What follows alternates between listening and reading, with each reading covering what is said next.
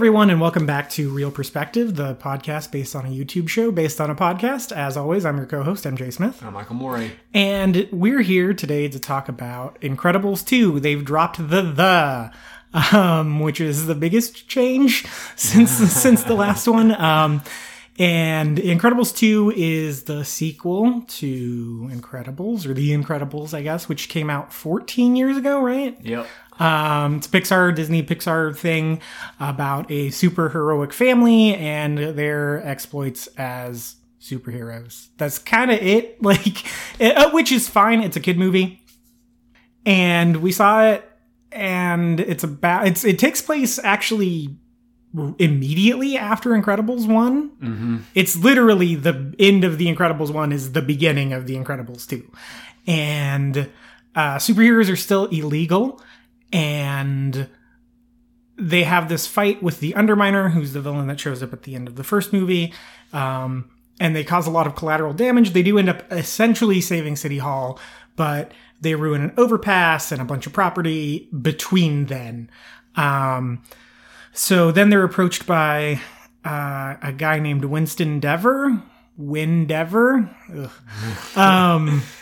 And evil sister Evelyn Dever.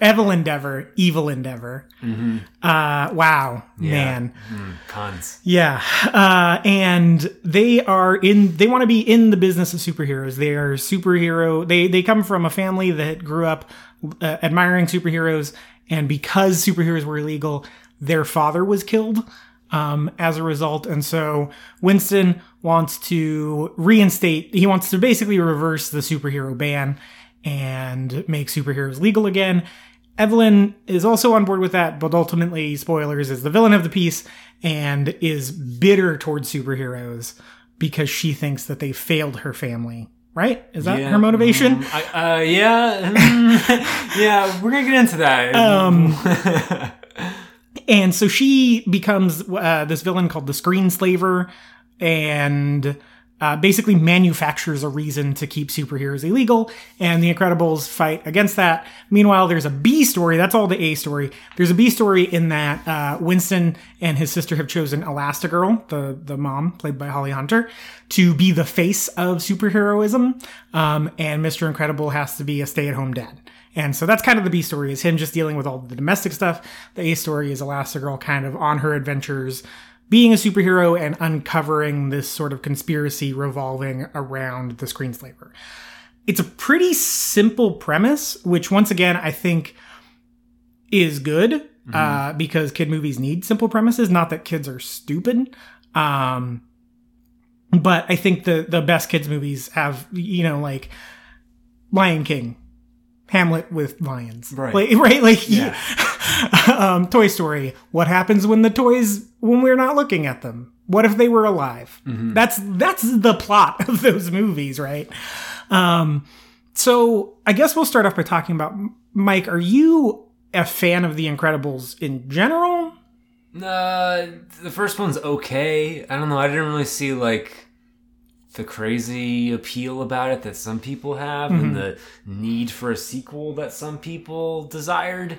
It was fine. I remember the villain being somewhat decent. I thought his motivation was cool, and right. I remember something about the theme sticking in terms of when everyone's special, no one is. Right. That idea I thought was interesting.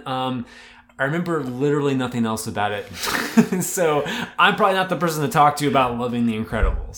Same. I have seen the movie maybe 2.5 times, maybe 1.5 times. It's fine. I like it. Going back, I don't have anything bad to say about it. Mm-hmm. I like the voice work. I think for the time, the animation was outstanding. Yes. I remember the water effects in particular. Water and lava were big in that movie because it took place on a volcanic island. And I remember that really sticking with me, of it looking great. I agree, the villain has a really cool arc, especially the way they kind of make him the villain. At the beginning of the movie, we see Mr. Incredible interact with this kid, and it's one of those almost don't meet your hero moments where he's kind of crappy to the kid, but not because he's a bad guy Right. because the kid's kind of in the way and he's just kind of looking out for the kid and the kid misinterprets that, which I think can happen a lot when you interact with celebrities. So I think that was actually a good angle too, but then the kid was so embittered by it, basically had this plot that to make everyone super so that no one was super. He felt Right. that superheroes being superior to humanity was ultimately a detriment to society. And that's a cool motivation for a villain. Yeah. As far as getting a sequel goes, it makes sense. Right. I mean, it left a hook for it. Yeah. So I'm not sure that the sequel needed to be like a direct 5 seconds after the last one. yeah. Yeah. Especially when there's like 13 or 14 years that go by. I feel like that was kind of a prime reason to go and jump forward in the future a little bit It more. absolutely is, if only for... This episode is going to be a little scatterbrained. Yeah. Just because the movie is question mark. Yeah. But also we're recording this like 5 days after we've seen it. Right, And I and- barely remember anything about it. Yeah. The spoilers, but this movie wasn't very memorable. Yeah. So if only for the voice acting, because Craig T. Nelson has an old man voice now, Yes. but it's supposed to be literally right after we saw him last. And it's Right. like, whoa, what happened? Yeah. Holly Hunter, a little bit too. Yes. Well, her drawl has gotten drawlier. Yeah, Or it is it has. just me? I don't know. It was kind of getting aggravating, honestly.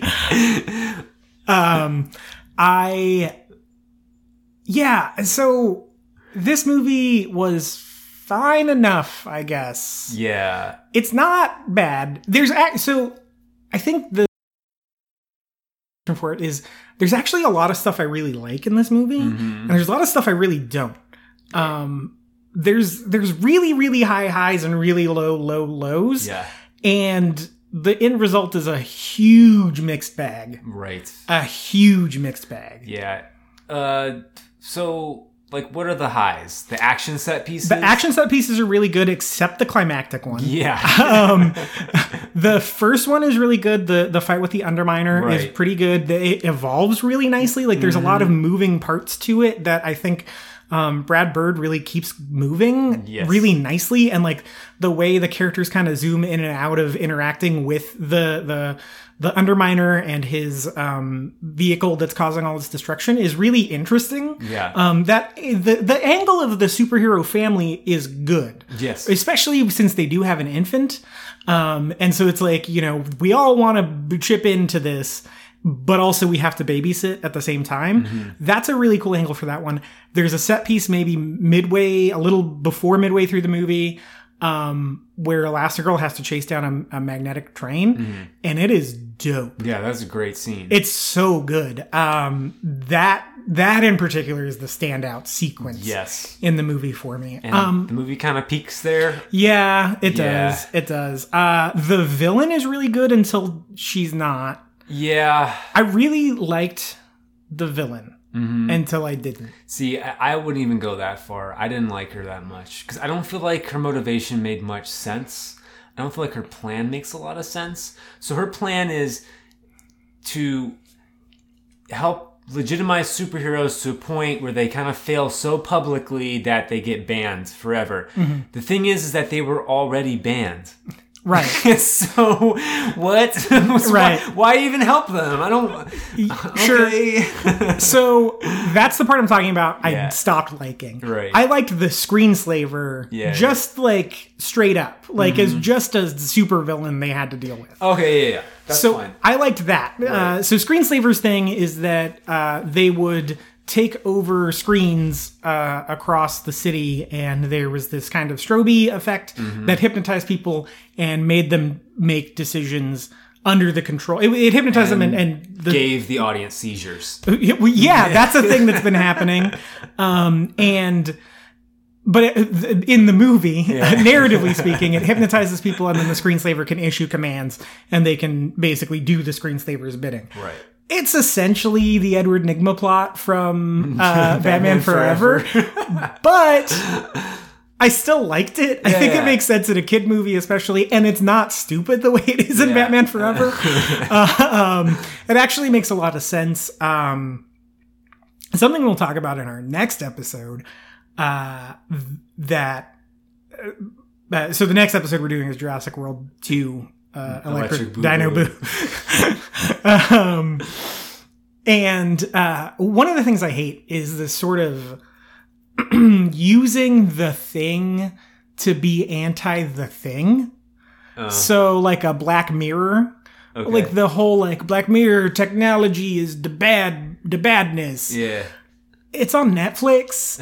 Yeah, you can't premier digital content streaming platform. Yeah, you can't use the thing yeah. to take down the thing. That seems really disingenuous with me. So the first Jurassic World is F these blockbusters. They're all samey and just the same bits chopped up and remixed. People just want like crap and all that stuff. So. But it's a terrible movie. Right. So it's like, okay, we use the terrible movie to tell people that they love terrible movies. It's very condescending. It's incredibly condescending. And Black Mirror is the same way.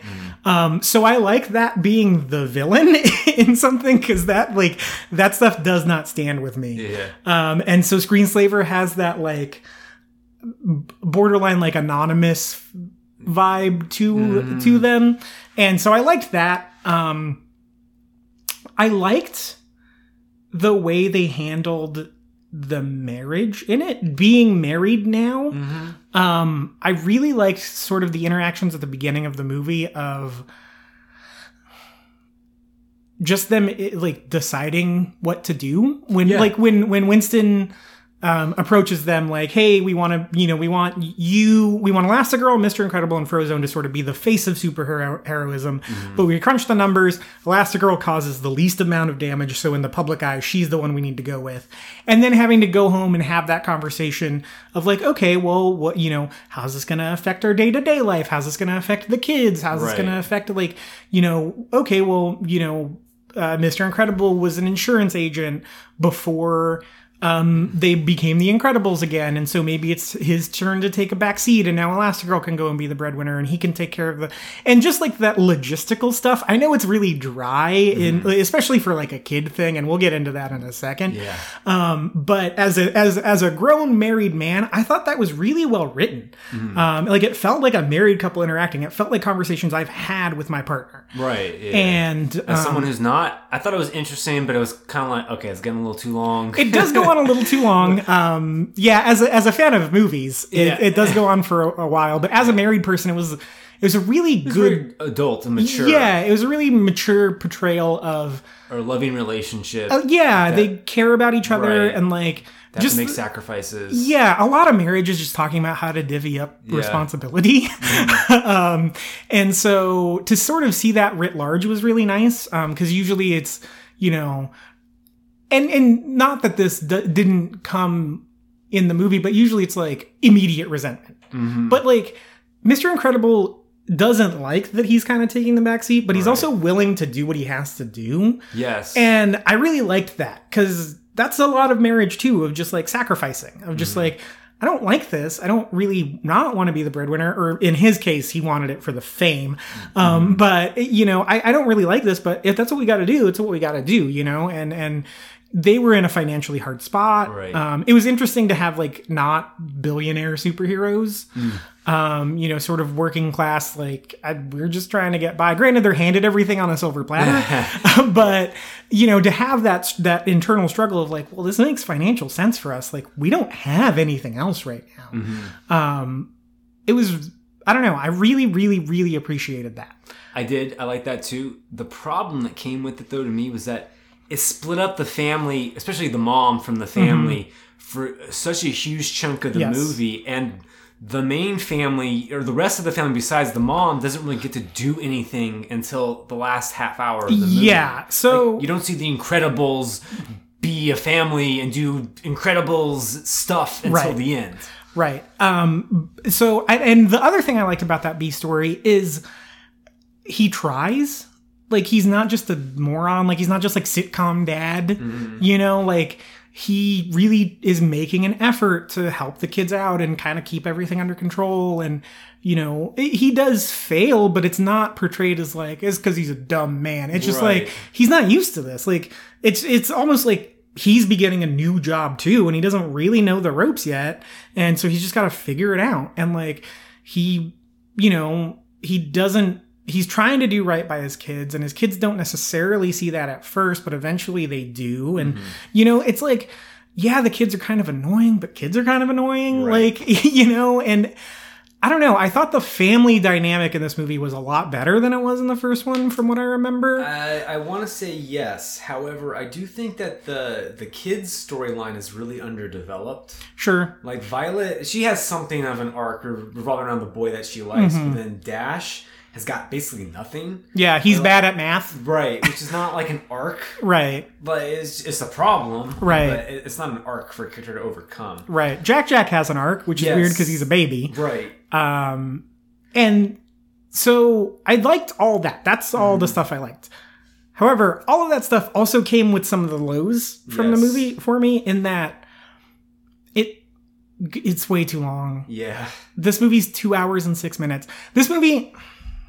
Plus, it comes with a short. Plus, there was 20 minutes of previews when we saw it, which is not the movie's fault. That varies from theater to theater, so that is a problem with the theater that we did choose to go to.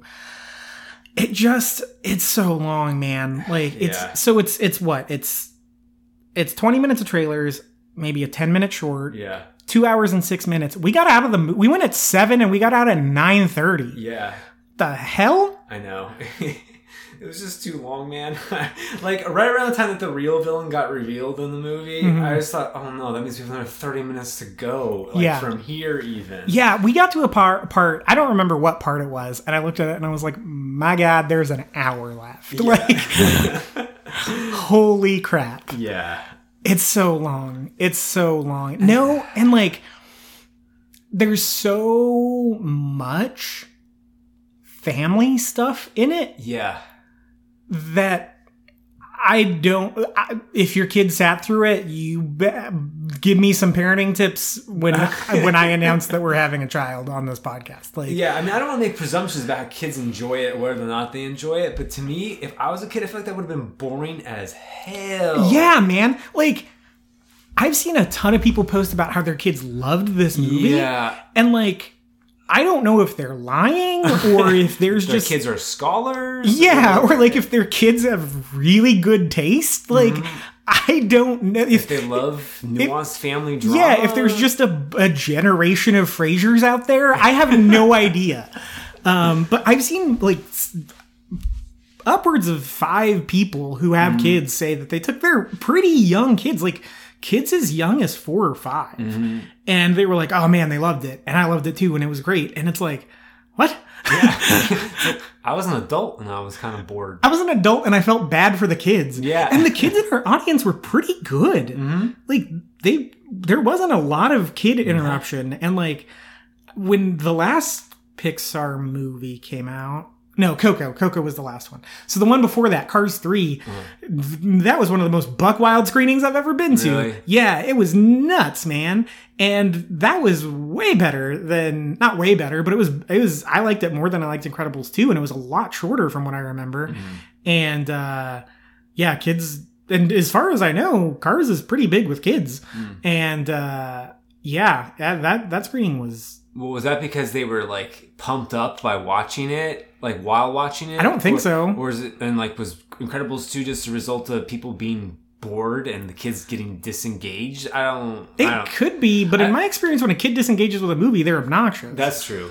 I didn't feel like there was like a lot of pops to our theater either. Like at particular moments that were supposed to be like laugh lines, I felt like they kind of fell flat. Yeah. I kind of felt like most action moments didn't really hit with people either. It just kind of felt like it was a very neutral audience. I heard some claps a little bit at the end. Yeah. I mean, you get that for almost any movie. Like Jurassic World 2 is probably gonna have claps at the end. Yeah.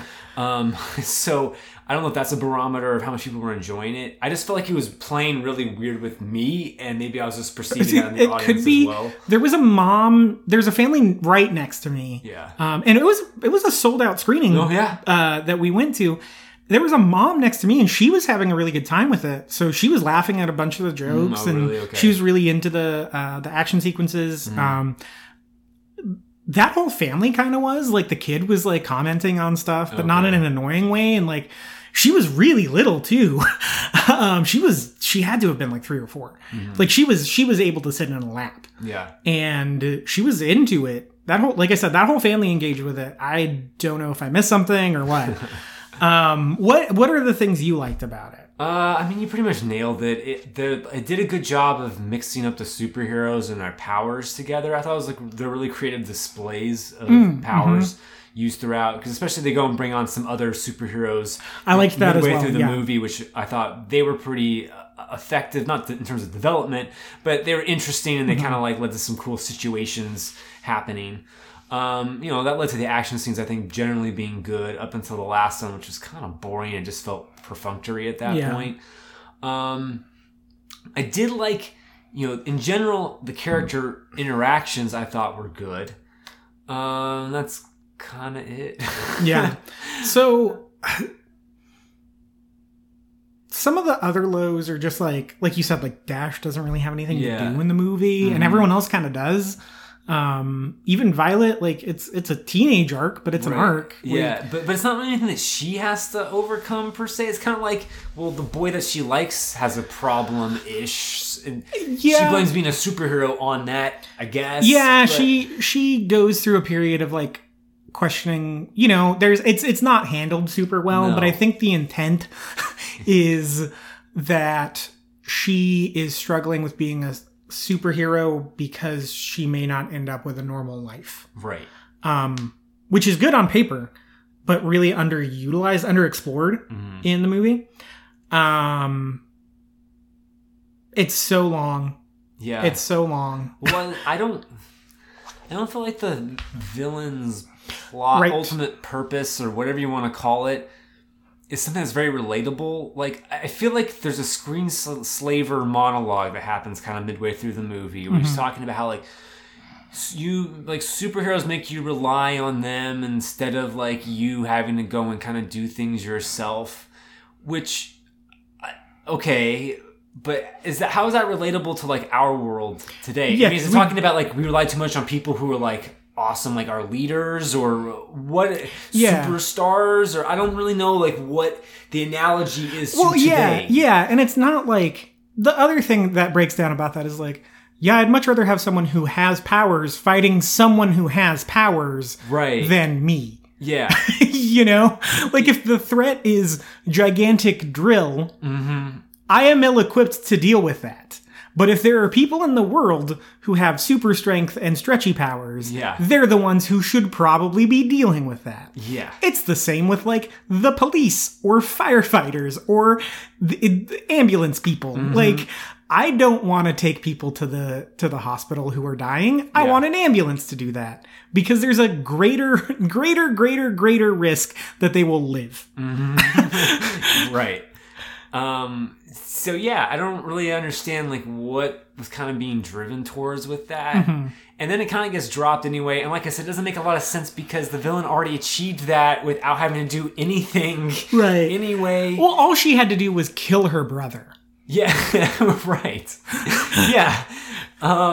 And then, I mean, it doesn't make a lot of sense why she blames superheroes anyway when it's her dad's own fault that he relied on superheroes. I mean, I guess villains can act in weird ways and they, warp things. And right, yeah. Fit their agendas, well, I mean, and that's the thing, right? Is it is consistent with the villain from the first piece is like misinterpreting what had happened. But that was better. That one, and the main family in that, Mr. Incredible in particular, was more responsible for the creation of that. It was disconnected other superheroes. It had this vibe that it almost wanted to go wider with its mythos, and like there was a really quick moment when Winston is giving the backstory of like their father, where it sort of brushed up against Watchmen territory, but it never fully committed. Like I was like, oh, interesting.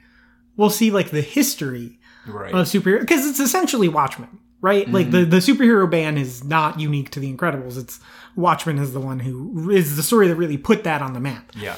And so to kind of brush up against that and, like, do, I'm thinking of the Simpsons bit where they do Watchmen babies. But they do, like, Watchmen for kids.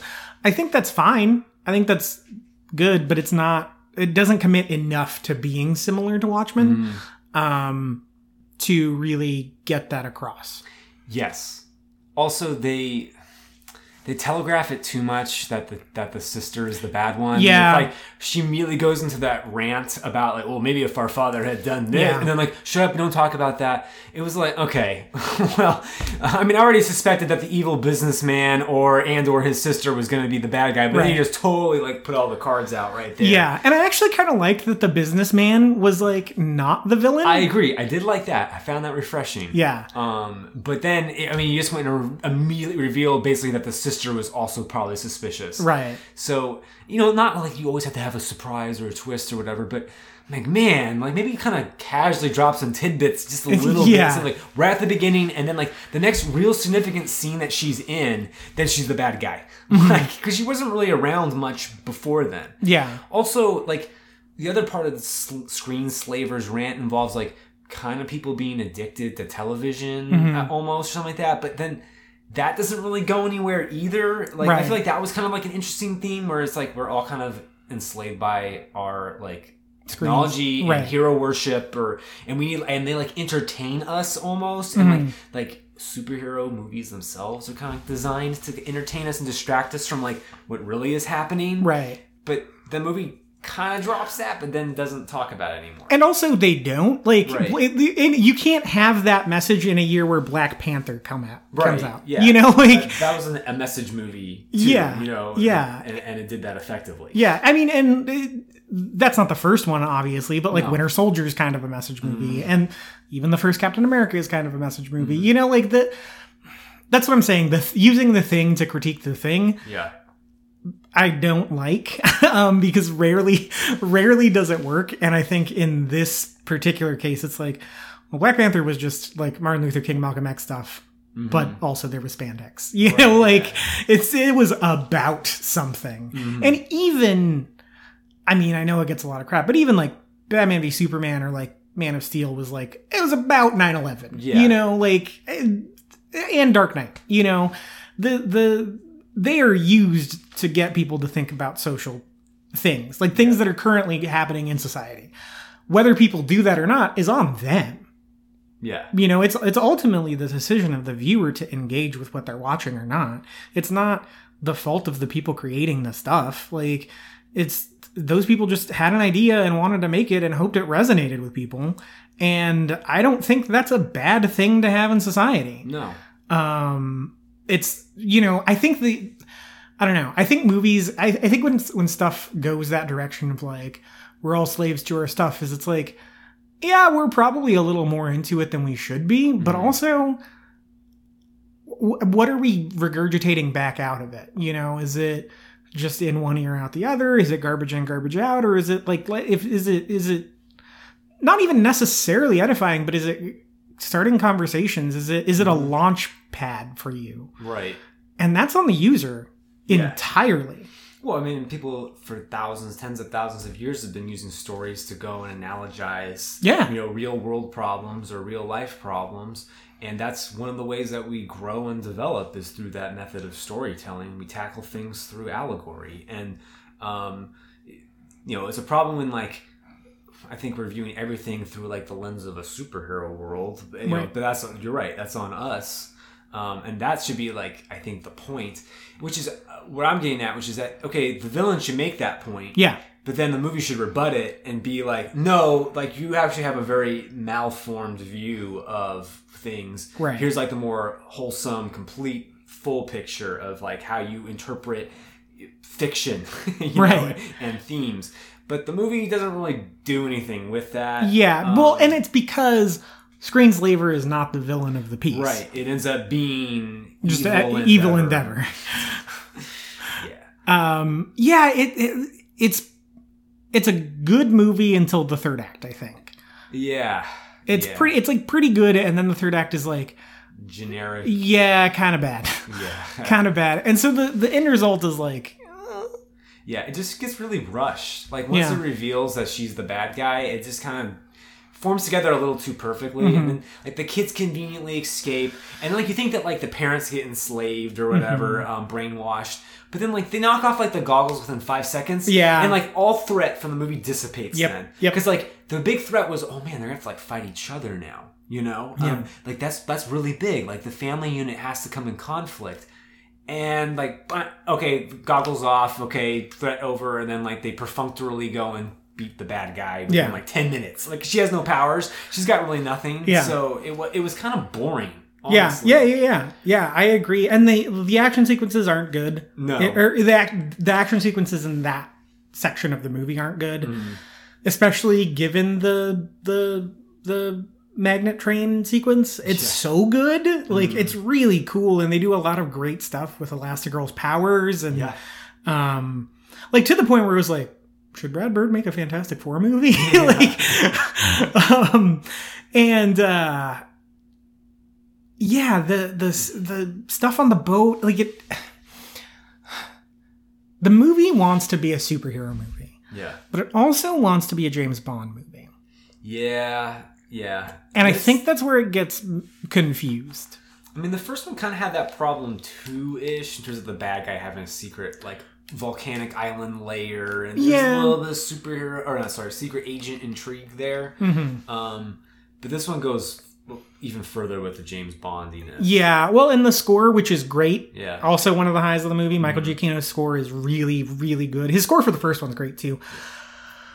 Is very James Bondy, especially in that third act. Like it's a little on the nose. It's good. The music's good, but it's like, all right, I get it.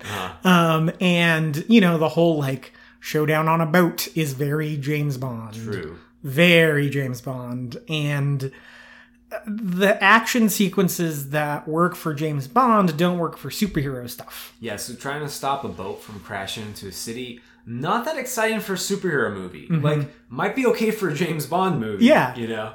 But, yeah, watching Frozone try to, like, hit the rudder or whatever, it was like, okay, this is kind of boring, guys. Yep. Like, yeah. It's like, it's alternately rushed and also feels too long, that section. In general, the whole movie feels too long, but that section in particular, it was like only 25 minutes, I feel like, but it just took forever to get through. So I don't know. I mean, we come down to the fact that it's okay. Yeah, it's fine. Yeah. It's fine. I mean, it looks good, obviously. Yeah, it sounded great. Our theater sounded really good. It did sound pretty good. The sound design was really good. The animation's good. The projector was really bright. It pops. It's got a really that 60s sort of Art Deco thing is something that I kind of like anyway. So I was already sold on that aesthetic.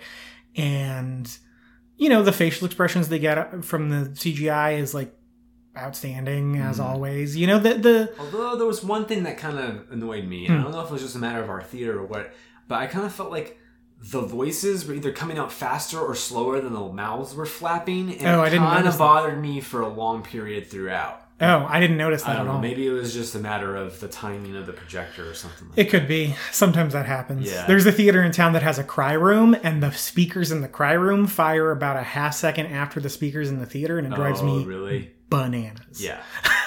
Yeah. So I think that's all we have to say about The Incredibles. What did you think about the short? Okay, it was... Maybe I'm stupid, but did you know that was supposed to be a woman? Like... Yeah. Okay, because I didn't. I thought that was a dude. Okay. And so I thought, like, at the end, that you find out that it's, like, the brother... I thought it was the brother, but it's actually her son that they were... So the short is called Bao, and it's about this Asian couple who... The wife makes dumplings and she eats one, and then the dumpling is a baby that sprouts like a body, right? And basically becomes her surrogate son. It becomes her son, and then needs glasses and gets its height measured against the door and wears clothes and grows facial hair. And gets engaged to a white lady. Yep. which enrages the mom. And she kicks the dumpling son out. No, the dumpling son wants to leave with his fiance. Right. And then she eats her baby. Yes. Fade to black. Mm-hmm. Fade back out from black, and we learn that she was having a stress dream about this dumpling because her son kind of looks like a dumpling. Right. That's it. And grew up and apparently went through the same situation. Right. Not a bad premise. No, actually, I think it's a pretty good premise. Yes. I think that really poorly executed. Yes. Like empty nest problems premise is decent. Yeah. You know, like how do you deal with your child growing up, and then like you want to like hold them back to the point where you eat them.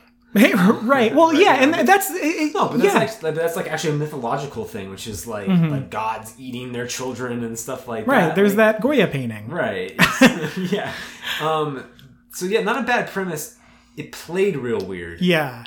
Yeah. Once again, the mom who was really engaged with everything next to me, she was like, "What is this?" Yeah. Really loud, and I was like, "You right." Yeah. Like, yes. Well, okay, in general, I feel like people still haven't figured out that there's shorts before these movies every single time. I forget every time. I feel like people generally are like, what am I watching right now? Every single one of these times, even though there's been 20 Pixar movies at this point. Right.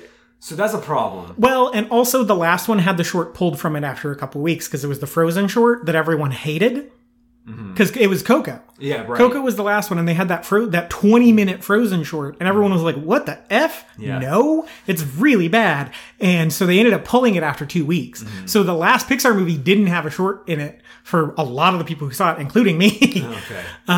Because I saw Coco like a month after it came out, and yeah, so I totally forgot. Yeah. And then I was like, "Oh yeah."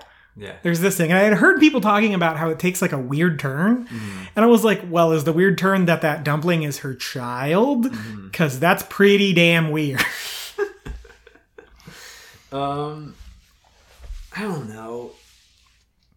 I wasn't feeling it, but I was also, like I said, apparently very confused about what the main character even was. So did you think it was a gay couple or? Well, I just thought that like maybe it was like the grandpa and like a grandson, and then the grandson makes like a dumpling, and then like it turned out that it was like the brother that he couldn't say goodbye to, or something like that. Got it. I also thought possibly that it could be some sort of gay relationship at first, but I was like, they probably didn't do this in a mainstream movie, so I have no idea what was happening for part of it. But beyond just that, it just progressed very strangely. Yeah. It was paced weirdly. I wonder if it's because it was Asian. I don't know if it was like because the person who wrote and directed it is Asian. Like, right? They wrote and directed it based on their culture. I think it's a woman. Right. I think Chinese woman. Yeah, right. I think she. So it would make sense that it would have more of an Eastern feel to it, but it didn't even have that. Unless I'm not used to Chinese storytelling, I've seen more Japanese stuff than I have Chinese stuff. Right. So I don't know if there's a cultural thing there. Yeah. Well, I mean, definitely the message, or I think the themes of it are definitely cultural. Yeah, I don't know if in terms of how their execution, it feels like they were probably just Western but poorly done. Yeah. That's kind of what I got out of it too. Yeah. It just didn't play right. And the reveal of information was kind of off, I felt like, in terms of, oh yeah, it was actually her son that she was like thinking about. It didn't land correctly. And I could tell by the audience, it was like, okay, that was something. Yep. Yeah. So not one of their better shorts. Nope. By any means. So final thoughts. It was see it if you want to. Right. You'll probably like it. Yeah, like if you're a fan of The Incredibles, you'll probably find a lot to like about it. Right. Because even as not a hater, but like as someone who's kind of indifferent to The Incredibles, I found a lot to like about it. I also just found a lot to not like about it. Yeah. I kind of feel like it was disappointing from the standpoint of waited 14 years or whatever for this. Yeah. Like, highest grossing opening weekend for an animated movie ever. Yeah. I mean, I guess there was pent-up demand, but I don't know. I feel like after 14 years, I could have thought of a better story. Yeah. I'm not going to do that. I don't. I don't know, man. Like Brad Bird has been hit and miss lately. Yeah. I feel like Well, I don't know. Ghost Protocol, was that the last? The That was good. Yeah, it was good. I feel like Rogue Nation was better though. Yeah, So, that was Christopher McQuarrie, right? Yeah. Yeah, I think I like that one a little bit more too. I like that a lot more. But that was decent. Mm-hmm. I mean, I'd say Ratatouille was probably the last really good Brad Bird movie. In my brain, I don't like Ratatouille, but I need to see it again. I remember liking that more than most Pixar movies because, so this is going to be controversial. I actually don't think Pixar's that great. Right. Like, I don't. I'd say, like, my favorite Pixar movies are Toy Story 1, 3, and WALL-E and Inside Out. Those are probably... Did you see Coco? No, I haven't seen Coco yet, so I'm willing to go and amend that statement. Okay. Yeah, Coco's my favorite. Okay. It's so good. It's so good. That might be a cultural thing, though. True. It could be. Yeah. Coco really reminded me of my uncle who was a mariachi, my Tio Pancho. And so I think that may have had a lot to do with it. I also saw it sitting right next to my mom, who's super Mexican. Yeah. And so that was a lot. That was a lot. We also saw it as my Tia Nelly was passing away, which that movie has a lot to do with. And my Tia looked kind of a lot like the character model for Coco. So there was a lot of like emotional hooks in that movie for me. So I think but I think it is really good. It's hands down their best in a long time, since maybe Up. I wasn't a huge Inside Out fan.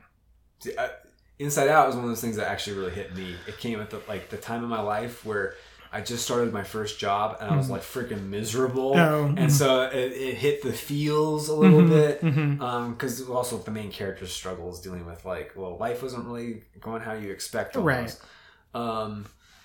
But I don't even like Up that much. I mean, the common opinion is that the first 15 minutes are awesome and the rest of it is, I don't know, kind of your mileage may vary. So I kind of felt like that about Up also.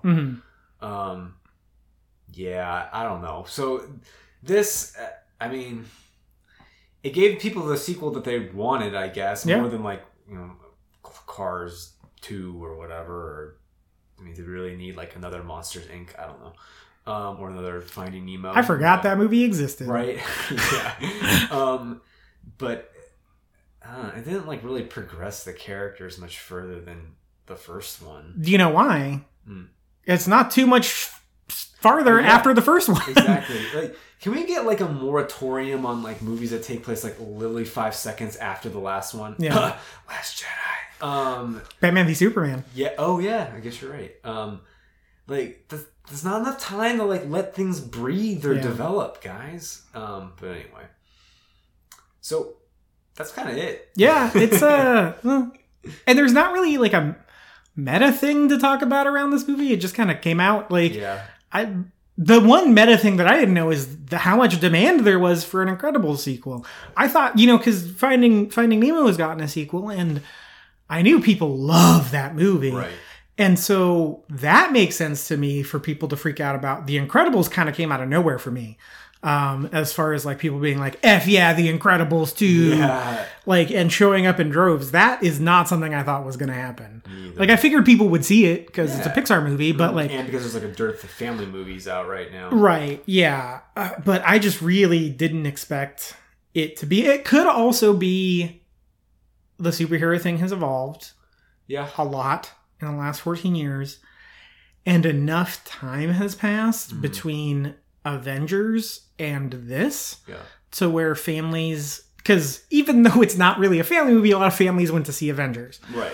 What happens when that happens is, and I know there's the other stuff surrounding Solo too, but something like Solo came out too soon after the Avengers for families to really want to go and spend $70, $80 on a movie. Yeah. And now Incredibles 2 comes out almost 2 months after. And so there's enough time for families to want to spend that $80. Also, kids are out of school now. Yes. And also it's like a guaranteed safe movie for families. Yeah. Like for younger families especially. You know, with Solo, you might be rolling the dice a little bit on some of the violence or whatever. Right. Or even Avengers. But now it's like, okay, this is like literally the definition of safe for kids. Right, yeah. So, yeah, that kind of blindsided me was the record-breaking stuff. And do you think it'll win this weekend? It's going up against Jurassic World Fallen Kingdom, Yeah. which Jurassic World is like the third highest opening weekend of all time, or Right. fifth or something.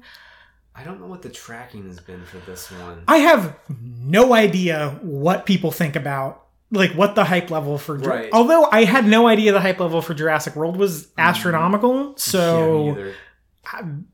But... Right. I also like don't know how to gather what people thought of the first one, because there are some people who actually really like the first one. Yeah. But I also feel like the general reaction to the trailer for this one, the trailers, has been okay. Yeah, like, this is actually terrible. Yeah, I think a lot of people really were like, "This is dumb." Yeah. Which I don't understand.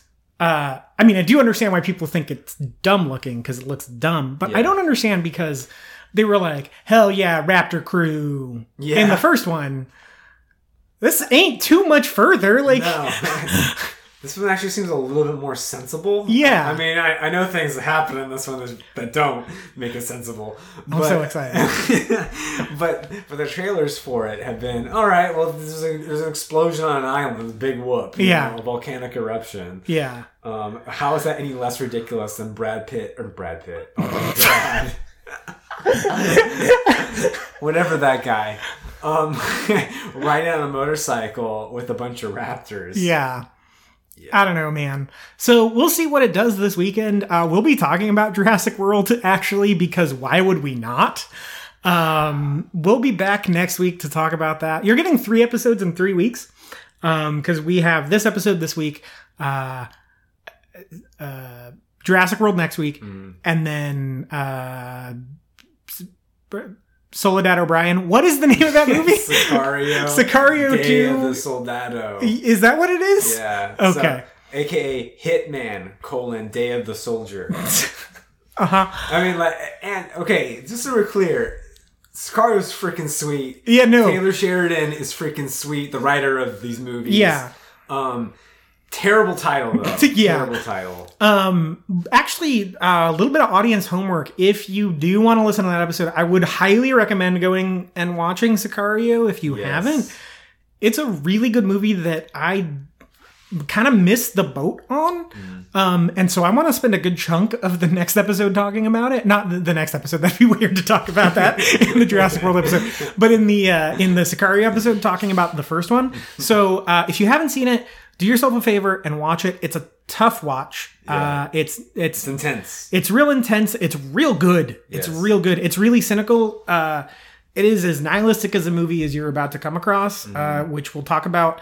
But I think you're going to get the most out of our Sicario 2 Hitman Boogaloo episode. Day of the Jurassica. Different episode. If you go and watch the first one, if you haven't seen it. So do that homework. It's a good movie. It's definitely worth your time. Directed by Denis Villeneuve, who I am a noted non-fan of, but actually really love the way he handled this movie. And mainly because it's as hateful as he is. And, so do that you have 2 weeks to watch it. It's coming out the 29th. And so our podcast on it will be out sort of the first week of July on that. So you have a couple weeks to do it. It's pretty easily available on any although a streaming note platform. to our family audiences, not a show or movie you should watch with your kids. Yeah. Super R-rated movie. Yeah. Like, I mean, ultra R-rated. not like in terms of the sex, but in terms of like the violence and the intensity. Yeah. The whole movie is an allegory for sexual assault. True. Yes. It doesn't like visually. Yeah, no, there's not a like rape scene in the movie, but it is pretty clear that what is happening to Emily Blunt's character is yes. Yeah. And that's sweet, but but it tackles it well. Yeah. And it just has a lot to say about other stuff like the drug war and the way we handle the cartels and just the whole situation at the border, which is weirdly timely. Obviously not probably the intent. No. But yeah, I think in this time, I think this is a prime example of something that in this sort of time where the border is at the forefront of the conversation, it's a movie that can maybe help you parse stuff out, or at least get angry about like if you're angry about what's happening, it's a good way to kind of channel it. If you're not, I think it's maybe a good way to see something from a perspective that you maybe wouldn't consider necessarily, because it's not a particularly heavy-handed movie. No. And it's not directly dealing with anything that's in the news about the border right now. But I think there's a lot in that movie that would be beneficial to watch in this time where we're talking about the border a lot. Even, and what I'll say is even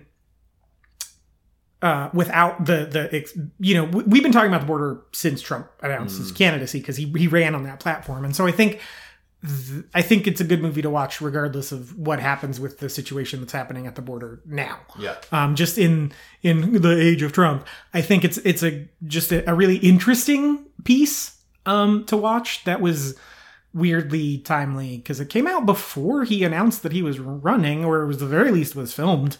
It was written and it was completed before, he really brought that to the forefront of the political conversation. So, I like it when movies do that. I like it when movies are like about the thing that is going on in the world without knowing that they are necessarily. And I think it's a good way to maybe sort of help parse some of it out, or at least get you thinking about how you can parse some of that out. Because it didn't come out in a time when it was at the forefront of the conversation. Right. I think, I know this podcast has taken kind of a strange turn, but like, I think another one like that is like Fruitvale Station, Ryan Coogler's first movie that sort of predates the Black Lives Matter movement and this conversation about police brutality that we've been having the last couple of years. It came out like 3 or 4 years before everything happened with Trayvon Martin, and Eric Garland and Michael Brown. So I think those movies are sort of the best social commentary for stuff that's happening now, because they were actually removed from it, and they wanted to just kind of tell that story. Right. And I think that's a good thing. Yes. So Sicario is a really, really good example of that. And you should go watch it before we watch Sicario 2, which is getting really good reviews. And is surprising to me. So until next time, that's kind of your homework. We'll be back with kind of a really fun episode. It's going to be an all-star episode. It's going to be an all-star episode, yeah. With a big announcement attached to it. So stay tuned for that. It's going to be real stupid. But I'm really looking forward to it. I think it's going to be a torturous 2 hours in a movie theater. It's going to be a really fun hour of talking about it. So we are doing Jurassic World Fallen Kingdom Boogaloo, and Day of the Dinosaur. Dinosauro. And the episode we did on the first Jurassic World, Mike was not present for. No. But it is my favorite podcast episode I've ever recorded. I was so furious after that movie that it just resulted in excellent podcasting. I know. I'll try to live up to the expectations. Yeah. If you've listened to that episode, you should have a pretty big clue about who is going to be on that episode. So I'm really looking forward to that, even though I'm not looking forward to what we're about to do to ourselves. Which, literally, by the way, we're about to do. Yeah, we got to go because we got to make it to the screening of this stupid movie. Piece of shit. Anyway, do you have anything to plug, Mike? No. Well, okay, I've talked about my book before. It's on Amazon. It's called The Aurora War. It's doing okay, but you guys should help it out and spread the word. Spread the word. That's basically the main point. Yeah. You can follow me on Twitter at MJSmith891. I got to do a cool thing where I went to the set of the new season of BattleBots. Sweet. And like as a member of the press. And I did a big write-up about it over at wordofthenerd.com. Thank you to Whale Rock and their PR for having us out. And you should go read my coverage because it's 2,000 words about the BattleBots set. And I spent a long time on it. It was a full day for me. It was 8 hours. And I had to travel for it. And I got a lot of cool stuff, I think. I got to interview Chris Cowan, who is the executive producer of this new series of BattleBots. his take on BattleBots is really, really interesting. And there's snippets of that interview in my coverage of it. You can find that at wordofthenerd.com. It should be pretty near the homepage. It's a big piece. I would really appreciate it if you read it. I'll tweet it out and I'll share it on Facebook. But yeah, that's the big thing that I've been working on. Like I said, the next episode will have kind of a big announcement. And if you follow me on Twitter at MJSmith891, I want to say July 1st, I'm announcing a second big project. And I am, in the announcement of these two projects, I am taking on the most ill-advised things I've ever done. And I'm so excited. It's nothing dangerous. It's nothing bad. It's nothing extreme. It's kind of extreme, but it's nothing that's going to put me to a breaking point, I hope. Spelunking. Yep. Well, I'm going to do a spelunking podcast. I'm just going to keep on speculating on what it is every episode. I'm pretty sure last episode, base jumping. It was it? Yeah, it was. Yeah, it was. Yeah, it's stupid. It's not like goofy stupid, but it's just a really bad idea that I shouldn't do, and that's why. Space Force. You're joining the Space Force. Nailed it. I did tell my wife that I felt called to military service now. Anyway, yeah, so thank you for listening. As always, we're the bad guys. Space Force. Spice! Spice!